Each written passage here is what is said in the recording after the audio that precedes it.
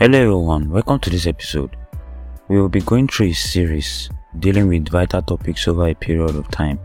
We will be picking each one and treating them over time. First is love, and the second one will be truth. Third one will be peace. The fourth one will be light, and the fifth one, gifts. Today we'll be starting with love. Welcome everyone to this podcast. We are dealing with love today. Understanding this part is part of the necessary things we need in our walk with God.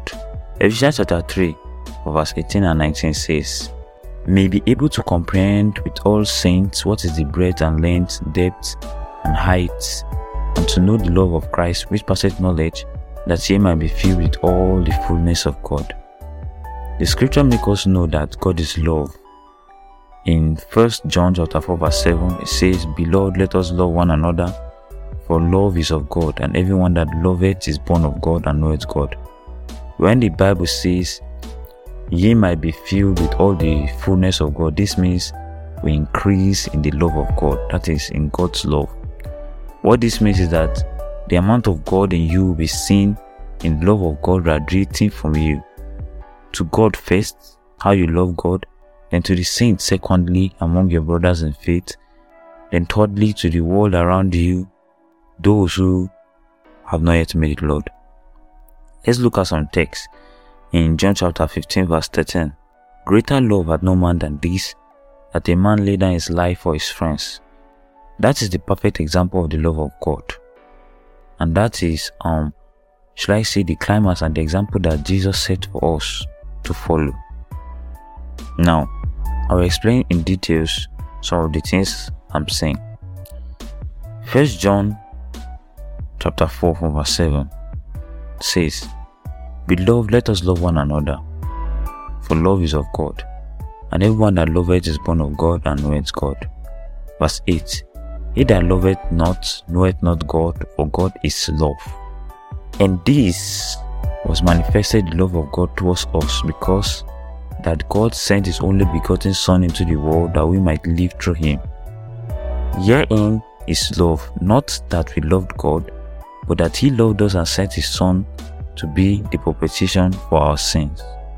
Beloved, if God so loved us, we ought also to love one another." So I've identified that one, God is love. I've identified that part of the word of God is that we should love one another, because God hath loved us. Just like in 11 it said, "Beloved, if God so loved us, we ought also to love one another." Let us go back to the word love and understand it. Every human has a soul, which is the part of us that express emotion. Even dogs also have emotions. The Bible says God is love, and we are created in his likeness. So we all have the ability to love. We love our family, spouse, friends and loved ones. But we must understand the difference between natural inbuilt love and the love that is a fruit of the Spirit, that is the Spirit of God. There's a difference between a natural love and the love of God. That is the love that comes from the Spirit of God. I'll explain further. A love exhibited by only those who know God, that is, those who are saved. This love is formed in us actually by the Spirit of God. This love is spread across in our heart by the Spirit of God. Galatians chapter 5 verse 22 says, "But the fruit of the Spirit is love." Since we are talking about love, I'll be stopping there. We must understand the difference between the general love possessed by every man and the love which is only born by the Spirit of God. The love we show our family and loved ones profit us earthly only, but the love Jesus talked about profits eternally. Matthew chapter 5 from verse 44 to 48 says, "But I say unto you, love your enemies, bless them that curse you, do good to them that hate you, pray for them which despitefully use you and persecute you." Verse 46 says, "If ye love them which love you, what reward have ye? Do not even the publicans the same?" Verse 47 says, "And if ye salute your brethren only, what do ye more than others? Do not even the publicans so?" It is not normal for a man to show love to those who beat him and crucified him in open shame, spat on him and despise him. No normal mortal man have understanding of this kind of love. But this is the singular reason we all hold onto this faith. That is the light of love we see in Christ. To all who believed on him, he gave commandments in John chapter 13 for verse 34 and 25. It says, "A new commandment I give unto you, that ye love one another. As I have loved you, that ye also love one another." He set an example of his love, and then says we should love in like manner. Verse 35 says, "By this shall all men know that ye are my disciples, if you love one another."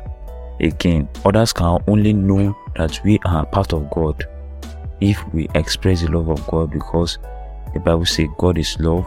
The person that loves knows God, like we read earlier. But the person that does not love does not know God. According to scriptures, let us define the magnificent love of God we are to express. In 1 Corinthians chapter 13, from verse 4 to 7, love is defined there. Note, love. Charity is also love. Charity suffereth long and is kind. Charity envieth not. Charity vaunteth not itself, it's not puffed up. Verse 5, doth not behave itself unseemly, seeketh not her own, is not easily provoked, thinketh no evil. Verse 6, rejoiceth not in iniquity, but rejoiceth in the truth. Verse 7, beareth all things, believeth all things, hopeth all things, endureth all things. Remember earlier on we read in Ephesians chapter 3 verse 19, "And to know the love of Christ, which passeth knowledge, that ye may be filled with all the fullness of God." And I said that the amount of God in us will be seen through the love of God we radiate. We grow in the love of God actually, because once you are saved, when you grow closer to God, we actually grow in the love of God. As we draw closer to God, more of his nature of love will be seen in our lives. Philippians chapter 3 verse 10 says, "That I may know him, the power of his resurrection, the fellowship of his suffering, being made conformable unto his death." This was Paul the apostle seeking to know more of God. So also each and every one of us desire and hunger to know, have to desire. We should desire and hunger to know more of God. And remember, the amount of God you know will be seen in the amount of the love of God you radiate. That is the measure that word of God, the scriptures has given us. For example, we look at Paul. His love for God, how close you draw to God, how close he was with God, was seen in the way he fought and he ran fast, he ran far, he ran wide for God. So when we give our life to Christ, it does not mean like automatic we have this love. There's a love that is born, but it's a baby love. We love God, begin to go to church, begin to love the things of God, love fellowshipping with the brethren. But then we have to grow in that love. And then it's when we grow in that love that we're able to go out for outreach. When we go in that love, we're able to give out things. It's when we go with that love that all those characteristics and those definition, those attributes of charity will be seen in us. I'll be suffering long. That is, though they hurt us, will stand, will not react, will not fight back, will not envy, and will not seek our own, will not think evil. And I hope that God give us understanding of this thing and help us that we understand that growing in God is growing in love. Romans chapter 5 verse 5 says, "And hope maketh not ashamed, because the love of God is shed abroad in our hearts by the Holy Ghost, which is given unto us." And the Bible says, "And the fruit of the Spirit is love." The fruit of the Spirit, if we have the Spirit of God, will be seen in the love of God that we radiate. And hope maketh not ashamed. because the love of God is shed abroad in our hearts by the Holy Ghost, which is given unto us. And the fruit of the Spirit is love. And it's the Holy Ghost that shed abroad that love in us. So as we draw closer to God, our infilled with the Spirit, that love will be radiated in our life. Ephesians chapter 5 verse 2 says, "And walk in love, as Christ also hath loved us, and hath given himself for us, an offering and a sacrifice to God for a sweet-smelling savour."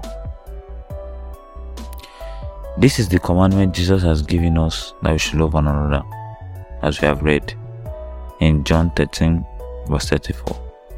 Our obedience to this commandment is going to be rewarded by God if we faint not. That is the difference between the love for our spouse and general love, and the love that is born of the Spirit of God. The love that is born of the Spirit of God, we have eternal reward, while that of normal and our family, our loved ones, are mostly without sacrifice. But if we obey the commandments of God in loving as Jesus has commanded us, we have a reward in heaven. Hebrews chapter 6 verse 10 tells us, "For God is not unrighteous to forget your work and labor of love, which you have shewed towards his name, in that ye have ministered to the saints and do minister." Now, ministering to the saints is also an act of love. It's also a show of love. It's also an activity of love. Galatians chapter 6 verse 9 tells us, "And let us not be weary in well doing, for in due season we shall reap if we faint not." As we now understand that we are to grow in the love of God, we should all strive towards the fullness of God, being a perfect image of God here on earth. 1 John chapter 4 verse 16 and 17 tells us, "How we have known and believed the love that God hath to us. God is love, and he that dwelleth in love dwelleth in God, and God in him. Herein is our love made perfect, that we may have boldness in the day of judgment, because as he is, so are we in this world."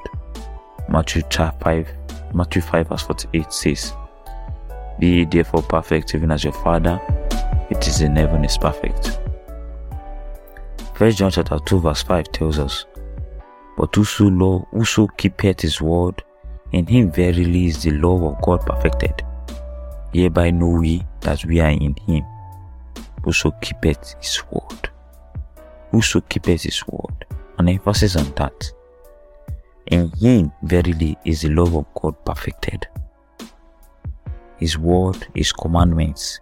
And if you remember in the Bible, love is the beginning of all the commandments and is the summary of all the commandments. Keeping his word is an act and is a sign that we love God. And when we obey the commandment of God, then is the love of God perfected in us. And let me emphasize on something. Our love towards God, this love that is shed abroad by the Spirit, is not born of emotion. It's not born of emotion. Emotion is of the flesh. It is not born of emotion. As we are told in the scriptures, it is born of the Spirit.